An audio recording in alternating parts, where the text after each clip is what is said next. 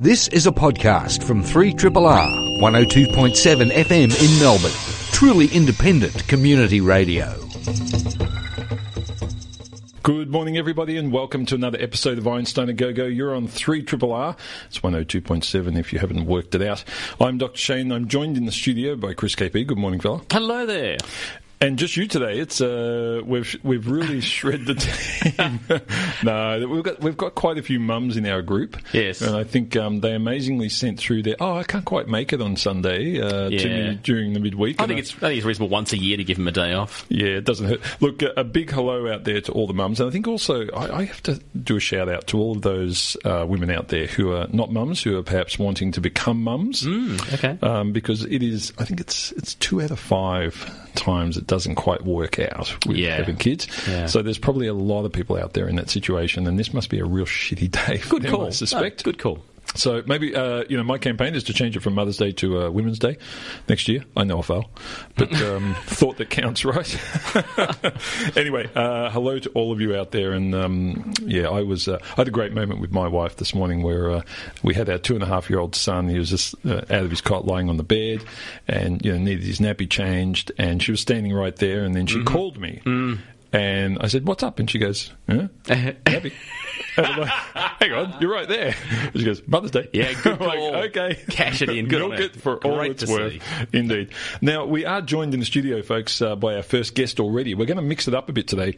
Because it's just me and Chris KP and we've got to make stuff up, we've decided to put the news segment at the end of the show. So keeping, because there's a lot of good stuff today, actually. It's been a really That also means that it's going to be the very latest news. Oh. The absolute cutting edge. 45 minutes later than normal. But we have Dr. Elizabeth Vinken in the studio. She's the head of the Cancer Biology Lab at the University of Melbourne in the Anatomy and Neuroscience section. Welcome, Elizabeth. Oh, thank you very much. It's lovely to be here. Look, it's great to talk to you. I mean, we're going to talk about bowel cancer with you, and what I want to do first is, I remember when you sent through your information, there was this great mental image, maybe not so great, that basically our bodies are open in 2 locations, one at the top end and one at the back end, and these 2 points are essentially connected. Is that true? That's exactly right. So in essence, the gastrointestinal tract, which is the tube through the body, is open to the environment from your mouth, to the other end. And so because it's open to the environment, it's actually, it's bombarded by a whole bunch of factors, including, carcinogens. And so that particular tissue forms the barrier between the outside environment and, the inside of your body. So that's one of the most important functions of the epithelial lining, which is the lining of the tract, but also it absorbs nutrients. But the bottom line is that's exactly where colon cancer and bowel cancer starts, in that epithelial lining, because it is actually bombarded by now before we jump into the cancer part, I mean, that lining must be different first of all, how long is it? Like if I was to take a garden hose, and this has been done to me, so bad radio. But if I was to take a garden hose, and I did when I had this done, gastroscopy, I remember asking the guy. I said, "Now I know you do the other version too, the endoscopy." I said, "Do you use different tubes?" And he just gave me this look and a grin. And I thought, I don't know what that means, but it disturbed me a little bit. But if I was to take one of those tubes, how long would it have to be to get from the mouth to the anus? Now, I wish I knew the answer to that. It's a basic question, and it is very long, let's just say. So it's in metres, though, is it? Meters and meters. Wow. Yeah. And during that, over that range, presumably you talk about these linings, but it must be very different in different parts of the body. Oh, absolutely. Yeah. So every part of the tract has its own specialised function. So, for example, what we focus on in the lab is the stomach and the intestines, so the colon. Yep. And so different parts of the body will function, or different parts of the tract will have different functions. So in the stomach, it's, breaking down, that's where digestion starts, breaks down the food with all the acid and all that sort of stuff. In the small intestine, which is the first part of the intestine, it's absorbing all the nutrients, and then in the colon, it's mostly water absorption, and then secreting a whole bunch of mucus, which helps for a comfortable delivery. Well put. So that makes it sound, unsurprisingly, like there's a fair bit of action going on Absolutely. in this tube. Does that mean that the cells are replaced more or less frequently to other cells? So the intestine, that's a very good point. The intestine has the highest turnover rate of any tissue in the body. Wow. And so because the tissue is in fact bombarded in essence by a whole lot of factors, carcinogens, all that sort of stuff. One of the easiest mechanisms really that the body's come up with to rid of possibly damaged cells or cells that have mutated is to just replace the lining. Start again. And this happens every 3 to 5 days. So in the entire lining, particularly in the intestine and the colon, is replaced with new cells. And this has been known for a long time, but it's always been assumed that this turnover is maintained by some sort of a factory cell, which is called a stem cell. But it was only recently that we could actually identify this stem cell specifically, and that's sort of been really groundbreaking, research. Yes. To be able to identify the cells and then study those cells specifically. Now, Elizabeth, let's shift gear now towards cancer. Now, you sent through some information to me on Friday indicating that about 80 Australians die each week from bowel cancer. Is this one of those areas? I've talked a lot in this program about ovarian cancer and some of the other cancers that really have a bad outcome scenario. And although, it is a terrible thing for people to get, breast cancer has had this extraordinary level of financial support in recent years, which is fantastic. But some of these other cancers have not. And cancers of the brain, we saw that recently with Absolutely. the Logies. Fabulous to get that sort of stuff coming through. But I assume bowel cancer is in the same category of not really being talked about or known that much.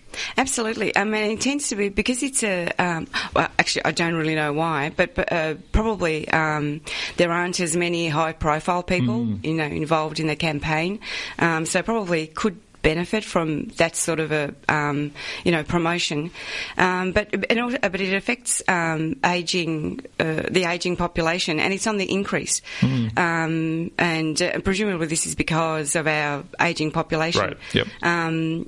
But the important thing about bowel cancer is that it's actually quite readily treated if it's caught early. So surgery to remove the tumour is really can be curative if it's caught early, but most people don't present until they've got symptoms, and by that stage it's actually the cancer is really quite progressed.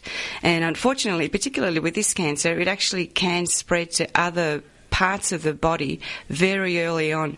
So long before you get symptoms, some of the cells have already wandered off into the rest of the body and primarily to the liver, and those cells can sit there for a very long time until something triggers them to start off again. Right. And so our aim was to come up with a therapeutic strategy that actually can target those dormant cells that can sit there for a while and nothing really much happens, to target the dormant cells as well as the actively growing cells. So not only to shrink the growing tumour. So this is interesting. So when you say dormant, because this my sort of physicist's understanding of cancer, which I exactly well responded to, is that when we use things like chemotherapy, this is a scenario where we go after the fastest growing cells and try and kill them off first. Hopefully, the rest of the body doesn't take too much of a hit, and you get rid of those being the cancer cells. But in this case, you're suggesting that a lot of these are dormant cells. How do chemotherapy programs work with cancers in that state? That's exactly, you've hit the nail on the head. So chemotherapy is fabulous for killing off the bulk of the tumour, and works. And you're quite right. The strategy there is that it actually targets cells that are dividing. But dormant cells, and we've actually shown this in a model system experimentally, that those once those cells undergo a transition, which is called an epithelial mesenchymal mesenchymal transition, but never mind. Yep. Big word. Basically means that the cells have taken on a different morphology that allows them to dissociate from the tumour mass and make their way to secondary organs. Now, in that state, those cells are quite resistant to chemotherapy or conventional chemotherapy. Yep. And part of the reason is because they have stem cell properties, but also, particularly for bowel cancer, those cells aren't dividing actively. Right. And we've actually shown it in an experimental model that you can hit those cells with the commonly used chemotherapies for bowel cancer, and those cells are perfectly happy. Jeez. And but if you remove one particular molecule that I work on that's very important in stem cells, Frizzled-7, those cells aren't able to, at least experimentally, reform the tumour. So that was sort of like the backdrop to why we investigated this, quite extensively. Just to clarify, so your work's been not on turning those cells into activity, but actually stopping their mechanism for becoming tumorous later. So you've rather than go after them and get rid of them, you're just sort of making them inert. Is that right? So the aim is to actually be able to target them while they're in that inert state. Right. But also, we also discovered in this study that there's a very short, sharp increase in Wnt signalling, which is the molecular pathway that I work on, just as those cells start to come out of dormancy. And that would be a great time to target them with basic chemotherapy. Right. So in some ways you could actually tickle those cells to be active and then target them with chemotherapy. And an easy way to tickle them is simply to treat with lithium, which is a happy drug. Right. So this is something that definitely works in tissue culture and works in our model system. And there has been a clinical trial, surprisingly, where they looked at the effect of lithium in bowel cancer patients, but their interpretation was completely different of why they thought that was actually working. But that's my hypothesis. So how or when would you choose to do that if people aren't turning up until they've got symptoms? Is it too late then, or is there some way of diagnosing this earlier and saying, hey, here's a good time to start targeting your cells? You can at the time that the chemotherapy is being administered, or just before, would be an ideal time. So it can actually that can be administered just before the chemotherapy, and because it's an approved agent, drug to use in humans, it wouldn't be a big deal to trial that. But the other strategy that we're using is to specifically target this molecule, Frizzled-7, that we've now demonstrated is the cell surface molecule that binds Wnt, which is an all-important growth factor for stem cells, and certainly in the intestine and in the bowel, the stem cells, which are marked by this marker that my colleagues discovered, LGR5, they are the cells that actually form cancer. So when this pathway is mucked up, dysregulated, in those cells specifically, that's when cancers start.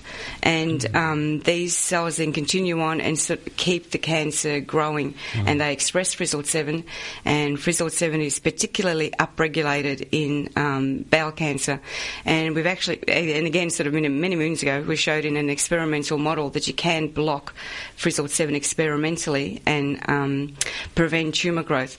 But to actually do that in patients, it requires a different strategy. You can't do that sort of thing in patients. And so we're working on antibodies that specifically target Frizzled-7, and first-generation antibodies are already in clinical trials, but we're working with colleagues in Canada and they've actually already developed more specific and I don't really understand how, but better tolerated, better whatever antibodies. And so we're working on the preclinical studies to show that those antibodies work. Cool. So it's imminent. Therapy is imminent. It's very interesting stuff. And this is one of those areas, as you say, a lot of people present late, it becomes terminal.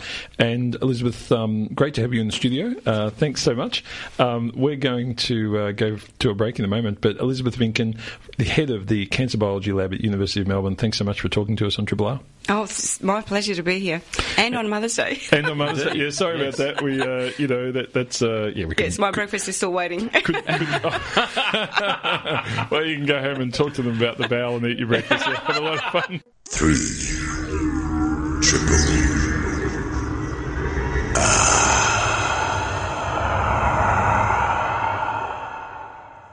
Listening to Einstein a Go-Go on 3RRR. I'm Dr. Shane, and I'm joined in the studio now by Laureate Professor Alan Lopez from the Melbourne School of Population and Global Health at the University of Melbourne, and Alan also has an appointment in the University of Washington. Alan's an international authority on global burden of disease and the use of health data for the development of health systems and policy. Welcome to the studio, Alan. Thank you. Now, why don't we start with birth, death and cause of death data.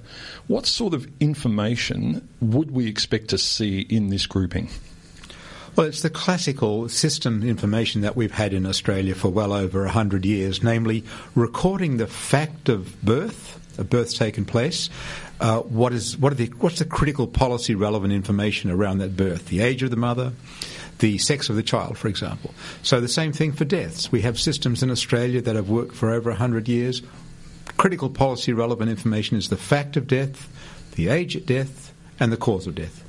And in a country like Australia, how is this sort of data collected and held? Is there a central repository?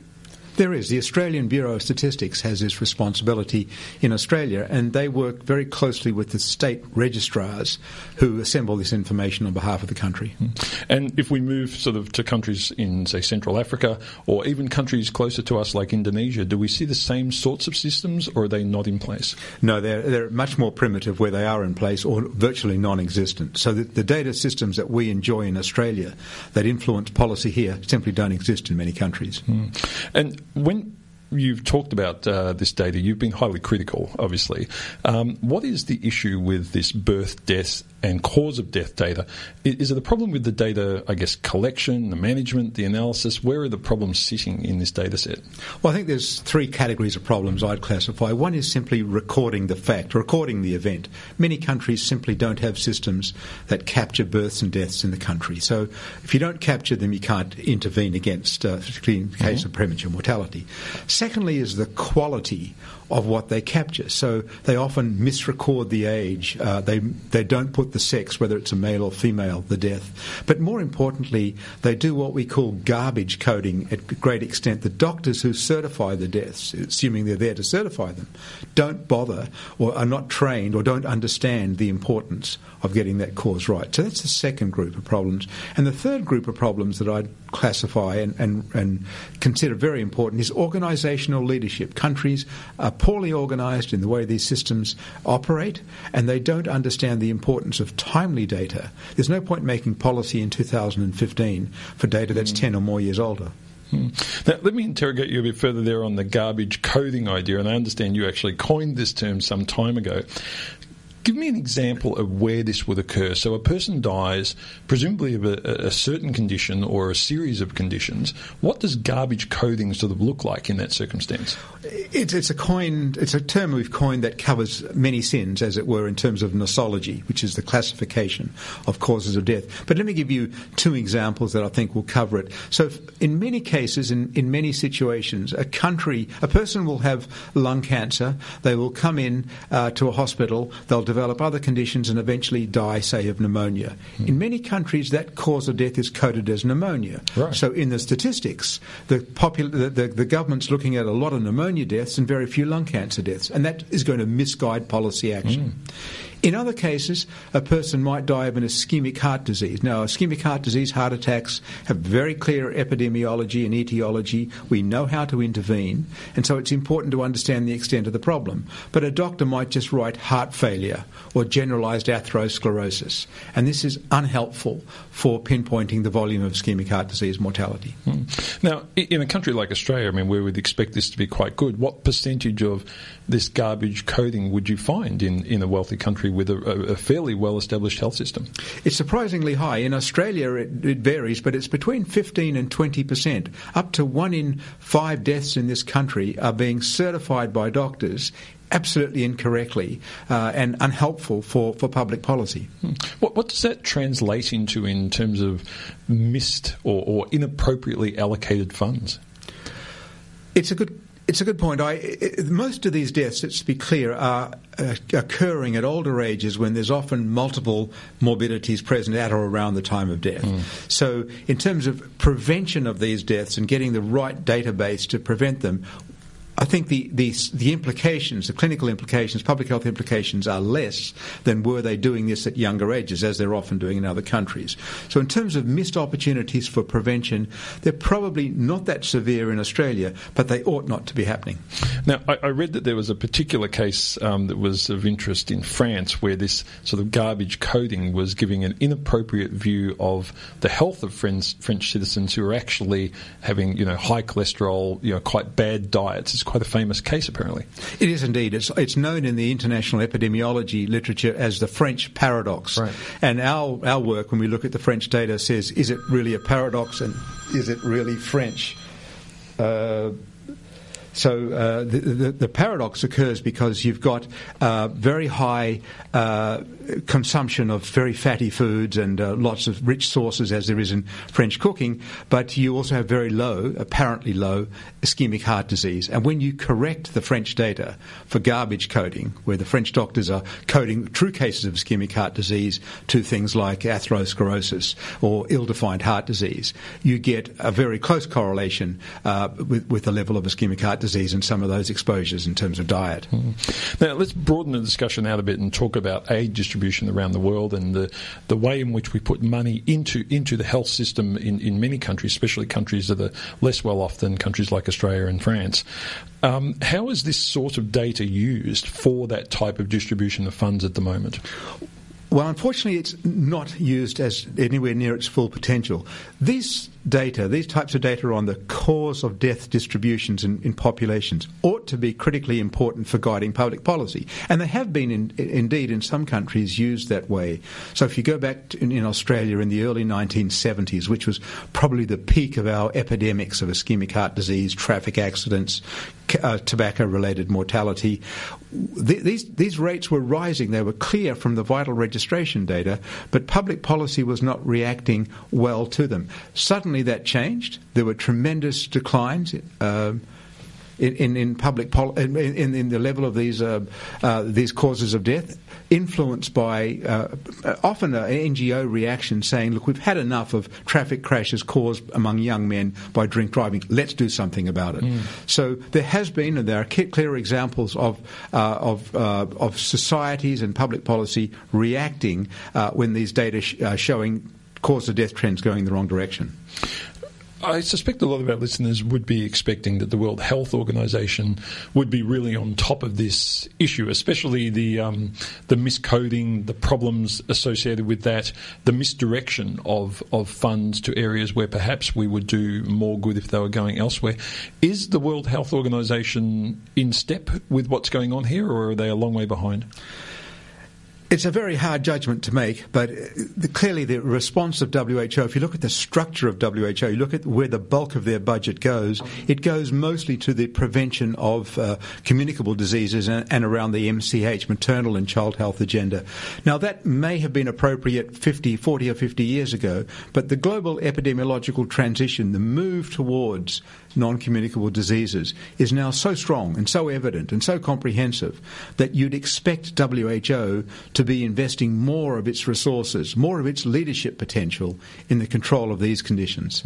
Now, we recently had a very well-publicised Ebola outbreak, of course, in Africa, and a few over 10,000 dead, I understand, which I can imagine when you look at some of these numbers, you must see that as a very small, although significant, very small number of deaths relative to some of these other issues. What have we learned from that outbreak and our ability to mobilise, I assume, billions of dollars into this one area? Are we getting this wrong? Are we putting the money in the wrong place?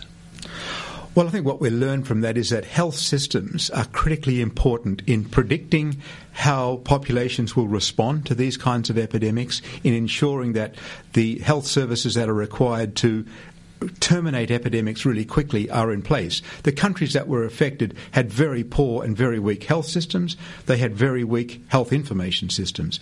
So it was simply a reaction from the global community, a correct reaction, of course, to try to terminate these epidemics as quickly as possible. That could have been much more effective had these countries good mortality surveillance systems in place in the first place. Now, I can imagine this is a very rapidly moving data set.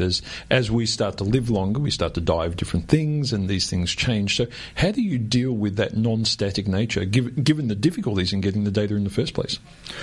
I think it's a matter of trying to understand what's the gold standard or an acceptable standard of information development for a country's level of development. So, for example, in Australia, we would expect higher quality information than we've got simply by investing in some key areas like training doctors better, making them more aware of the importance of cause of death data. A country like Indonesia, what we would want to be doing is moving them along that spectrum so that at least at the population level, not necessarily the individual level, but at the population level, they could get representative data on leading causes of death.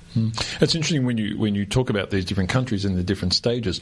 One of the things I've noticed whenever I've looked up health data is there seems to be a great interest in countries comparing each other's information, their life expectancy and so forth. How valid is that comparison given the problem you're describing? Well, I think there are two issues there. One is the validity of the comparison. One is the utility of the comparison. This is an extremely important aspect of national disease control programs that countries automatically compare themselves. They want to know how they're doing compared to their neighbours. So we want to encourage that type of comparative assessment. Now, the way we do it in our work in the global burden of disease is we try and build comparative frameworks so that when we're comparing heart disease in Mali, we're essentially comparing the same thing as heart disease in South Africa or Zimbabwe or Indonesia. But the problem there is that while the standards for doing that have been set by the World Health Organization and in place for over 60 years, the capacity of the country to collect the data to do that is not there. You're listening to 3RRR, and we're discussing global health and the data that we use to impact on improving global health with Professor Alan Lopez. I'm Dr. Shane. You're listening to Einstein A Go-Go. Alan, let me move on now to some of the exciting things that are happening. In March this year, the Bloomberg Philanthropies Group decided to form a partnership, a $100 million partnership with the Australian government to start dealing with this issue. $10 million, of course, going to the University of Melbourne. Can you tell me what is this money going to be spent on? It's a big investment. It is indeed, and it's a very welcome investment, Shane. We've not seen anything like this before. So this is the first time that serious money from philanthropy or indeed government has been invested in trying to correct this lack of data, this data lacunae. So the principal components of this investment are around measuring the exposure to risk factors, particularly for non-communicable disease, in populations where we have no clue as to the fraction of people smoking, the fraction of people overweight. And secondly, the outcomes of those exposures in terms of causes of death in population, where again we have no clue as how many people are dying from lung cancer or heart disease or traffic crashes. And who's involved in this new program? It's a partnership a global donor partnership between the Bloomberg Philanthropies and the Australian Department of Foreign Affairs and Trade. So it's a unique and innovative partnership between philanthropy and a major bilateral donor. But it's being executed through a group of leading global health institutions. The University of Melbourne has a major technical and leadership role in strengthening the vital registration data. The World Health Organization, a part of the non-communicable disease surveillance. So is the US Centers for Disease Control, CDC, as well as Johns Hopkins University and the International Union Against Tuberculosis and Lung Disease. I couldn't help but notice there that you didn't mention the United Nations. I thought they had a statistics division. Do they not get involved in this sort of thing? They do indeed have a statistics division. I think it's a statistics division I'd classify as being very traditional in its focus. It has done the same thing for the last 40 or 50 years, and it probably serves a purpose. But it's certainly not an organisation that one would expect to be responsive to the types of health statistics that we're talking about here. I was fortunate enough, of course, to hear you speak this morning at breakfast, and one of the things you mentioned was this great improvement that's occurred in infant mortality rates, and we've we've really made some progress there, it would seem. What's next? I mean, these kids are living after they're born. What's the next sort of target for us to go after in terms of making sure everyone has healthier, longer lives? Well, that's absolutely correct. We've focused, and probably correctly so, in the global health community over the last 3 or 4 decades in reducing child mortality and improving child survival, and we've done very, very well. But we haven't finished. There is an unfinished agenda. There's still 5 or 6 million children each year dying before their age of 5. But there's many, many more surviving now, Shane, to young adolescents. And so they're now about to experience those risks and those behaviours that they can adopt during adolescence, which will have serious consequences for their health in middle and old age. If I was to grab one of our listeners off the street and ask them, what are the key things that are killing people around the world? What are the big issues, some of these real problems? I'm pretty sure the answers would be, HIV, it would be, or HIV/AIDS, it would be malaria, it would be these traditional diseases that we've had a lot of press on. What's the reality, though, of that situation when you interrogate the data properly and you have proper data recording? Well, the issue is proper data, so we do our very best to try to assess global mortality patterns based on often very fragmentary information.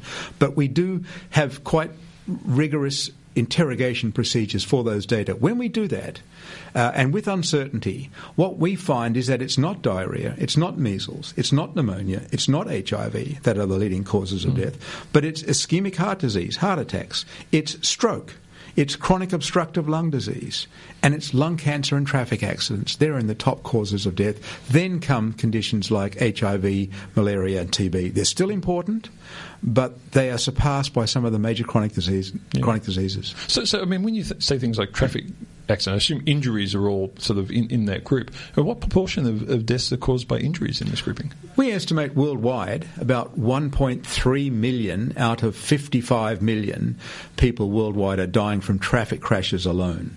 So that's that fraction's 2 to 3%.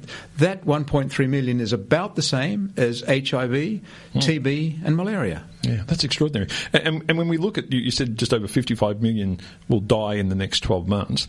In terms of the number or the proportion of those that have their death correctly recorded, what are we looking at out of the 55 million? Well, sadly, very low proportion, Shane. It's probably somewhere, I would say somewhere about 20%. 1 in 5 of those deaths are being recorded, so it's already very low. Mm-hmm. And of those 1 in 5, another 50% are probably being incorrectly recorded or coded to garbage coding. Right. So something like 1 in 10 deaths worldwide would I have confidence in the underlying cause of death. So what does that mean in terms of, we spoke about at the very start about countries having a proper functional cause of death system in place. What proportion of countries have this in place, given those numbers are so low?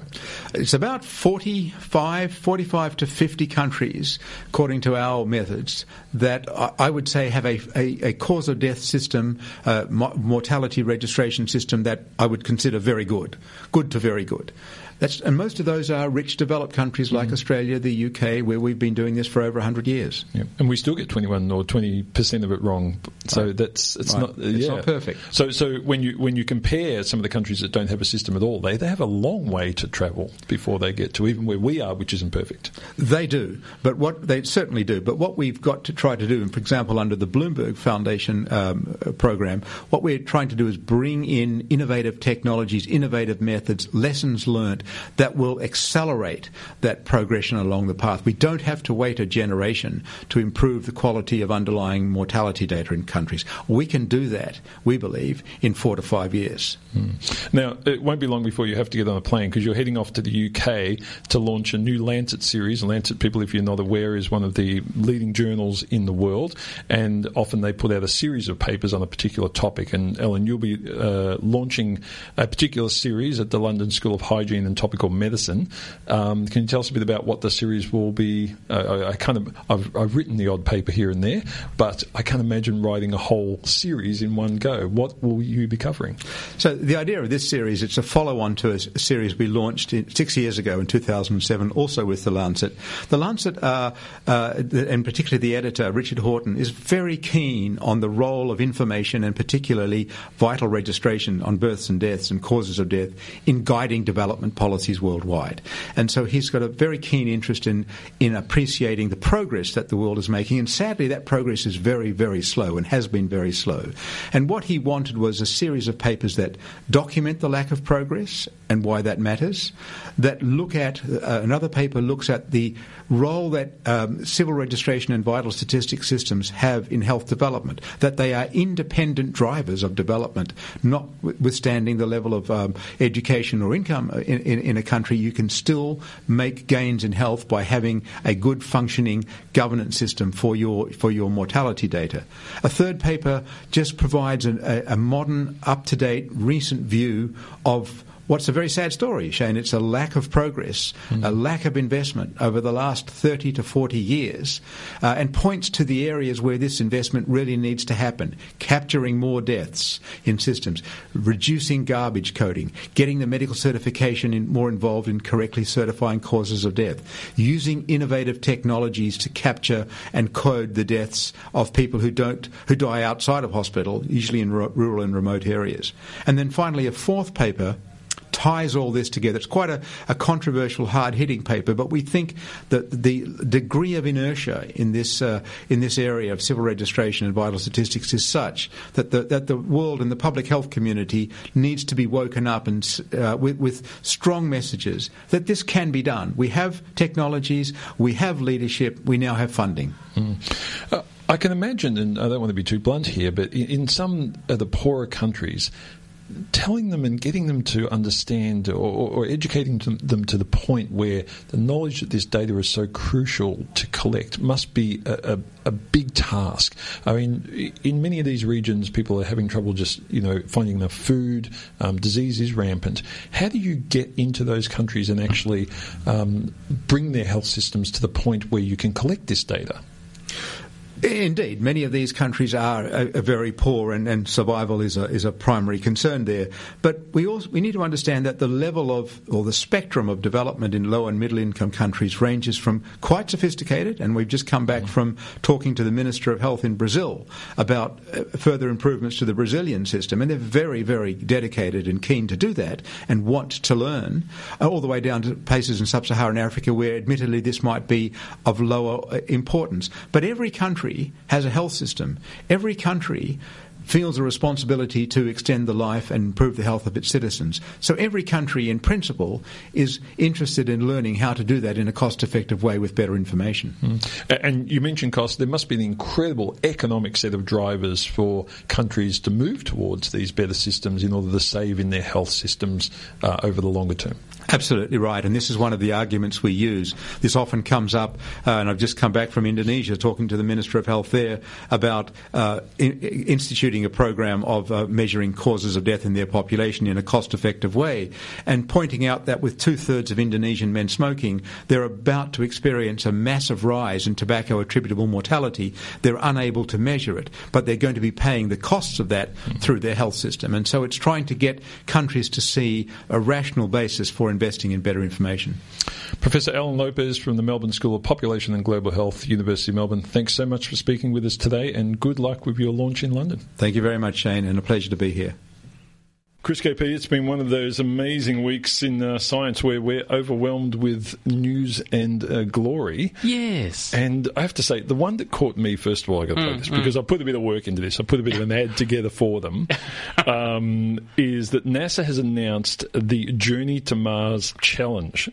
Now, it's like it wasn't a challenge already. Yeah, exactly.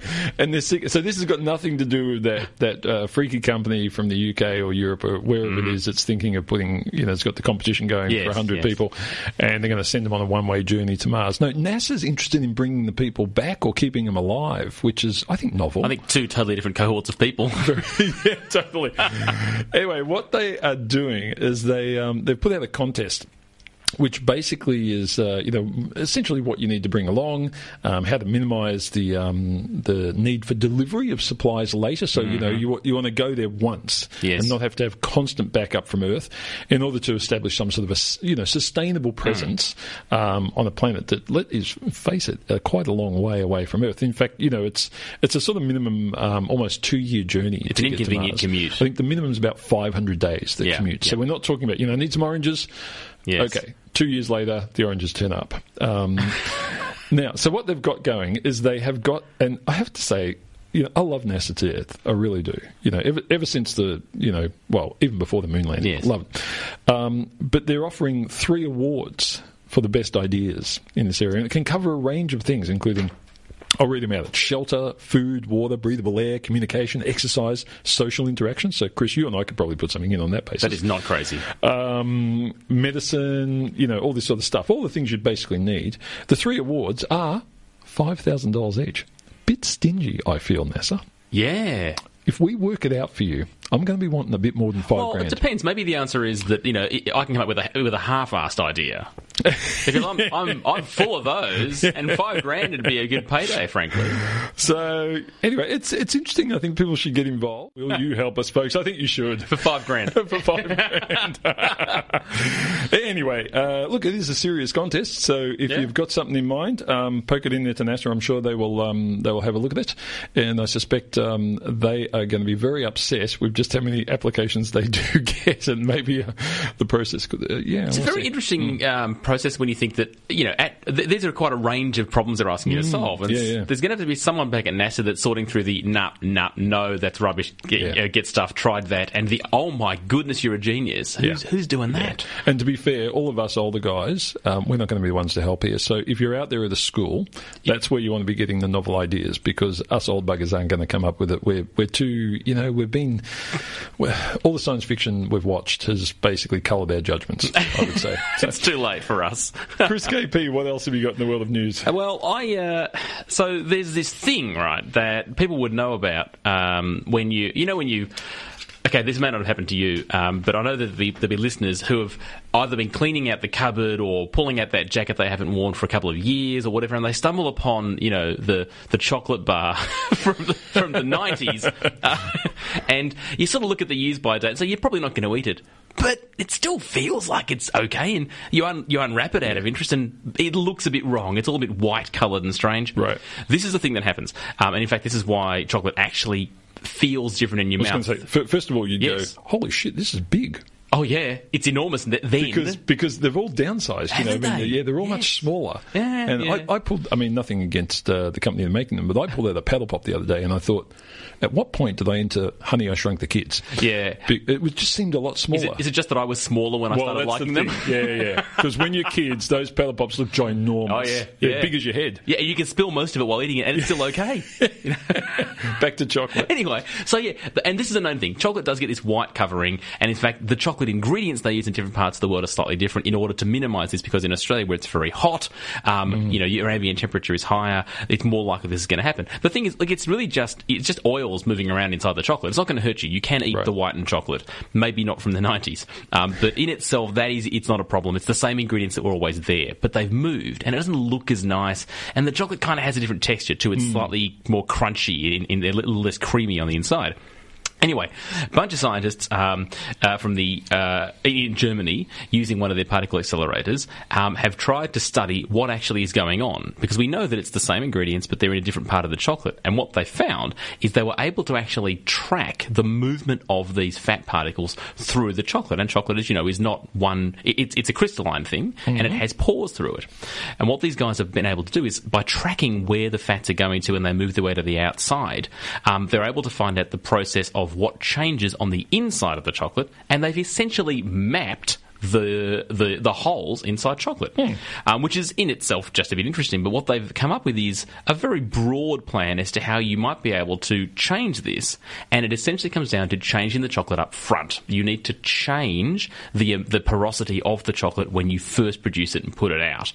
Reduce the number of holes, make them a little bit smaller potentially, and make them less related differently to each other, so that it's harder for the fat to move around. That's the best they've got so far. My concern about this, of course, is that this is essentially cosmetic. It doesn't really hurt the chocolate to have it slightly white. But also, if you change the porosity of it, haven't you changed everything? Haven't you changed the whole experience of eating it? Is it not going to be different?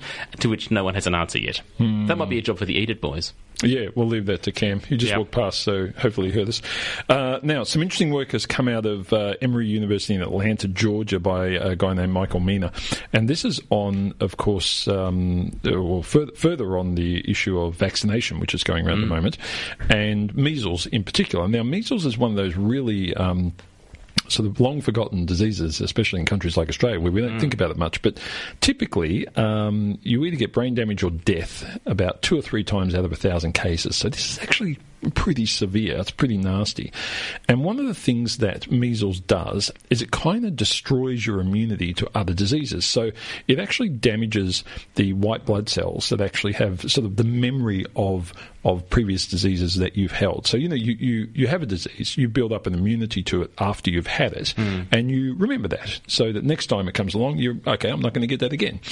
Well, what measles does, apparently, is not only does it stuff up your body in other ways, it also essentially erases that memory that you've built up that allows you to fight off other diseases you've already had. So think about this.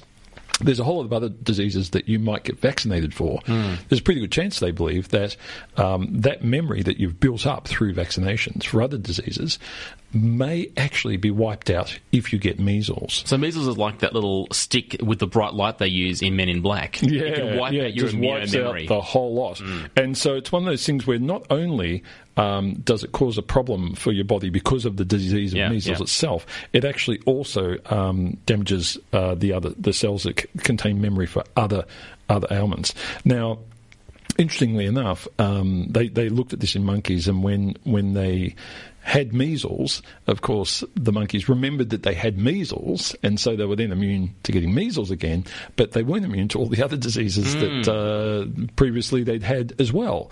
So this is potentially a really big issue, and one where, because measles is one of those vaccines that people don't like to get in that group of anti-vaccination people, but it may be that actually you're not just choosing against measles, you're choosing against a whole lot of other stuff as well. So this is a really good new study about measles and what it does to the body. Incredibly powerful. Now, a couple of other things, Chris KP, in the dying minute of the show. An amazing heliophysicist. God, is that the title? What do you do? I'm a heliophysicist. It's a niche market. Yeah. Maya Daya from Southwest Research Institute in San Antonio has, for the first time ever, captured imaging of a thunderclap. So looked at a lightning strike. In fact, helped generate one by shooting a rocket with a wire attached to it up into a thundercloud. Yeah, thanks for triggering that. Yeah, awesome. Lightning strike comes down, and then they put all these sensors everywhere, these sound sensors, and they monitored the shock waves and the sound waves, and they've actually managed to determine exactly how this is occurring. Now, people sort of get it, but the real understanding in depth of what's going on, what causes a loud one versus not, has not been that clear. And what they determined was that the loudness of the thunderclap actually depends on not the length of the strike, but the peak electric current flowing. So whatever that maximum was, so it could be really short and brief, that will give you the louder clap, which is not, we kind of guessed that. It's kind of intuitive. But actually showing it and being sure, often these things don't pan out the way you think they would. So some really interesting stuff there.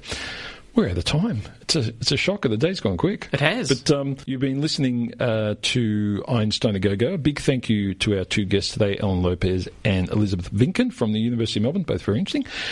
Chris KP, thank you very much. No, thank you. And you've been listening to Einstein A Go-Go. I'm Dr. Shane. Remember, science is everywhere. We will talk to you again next week.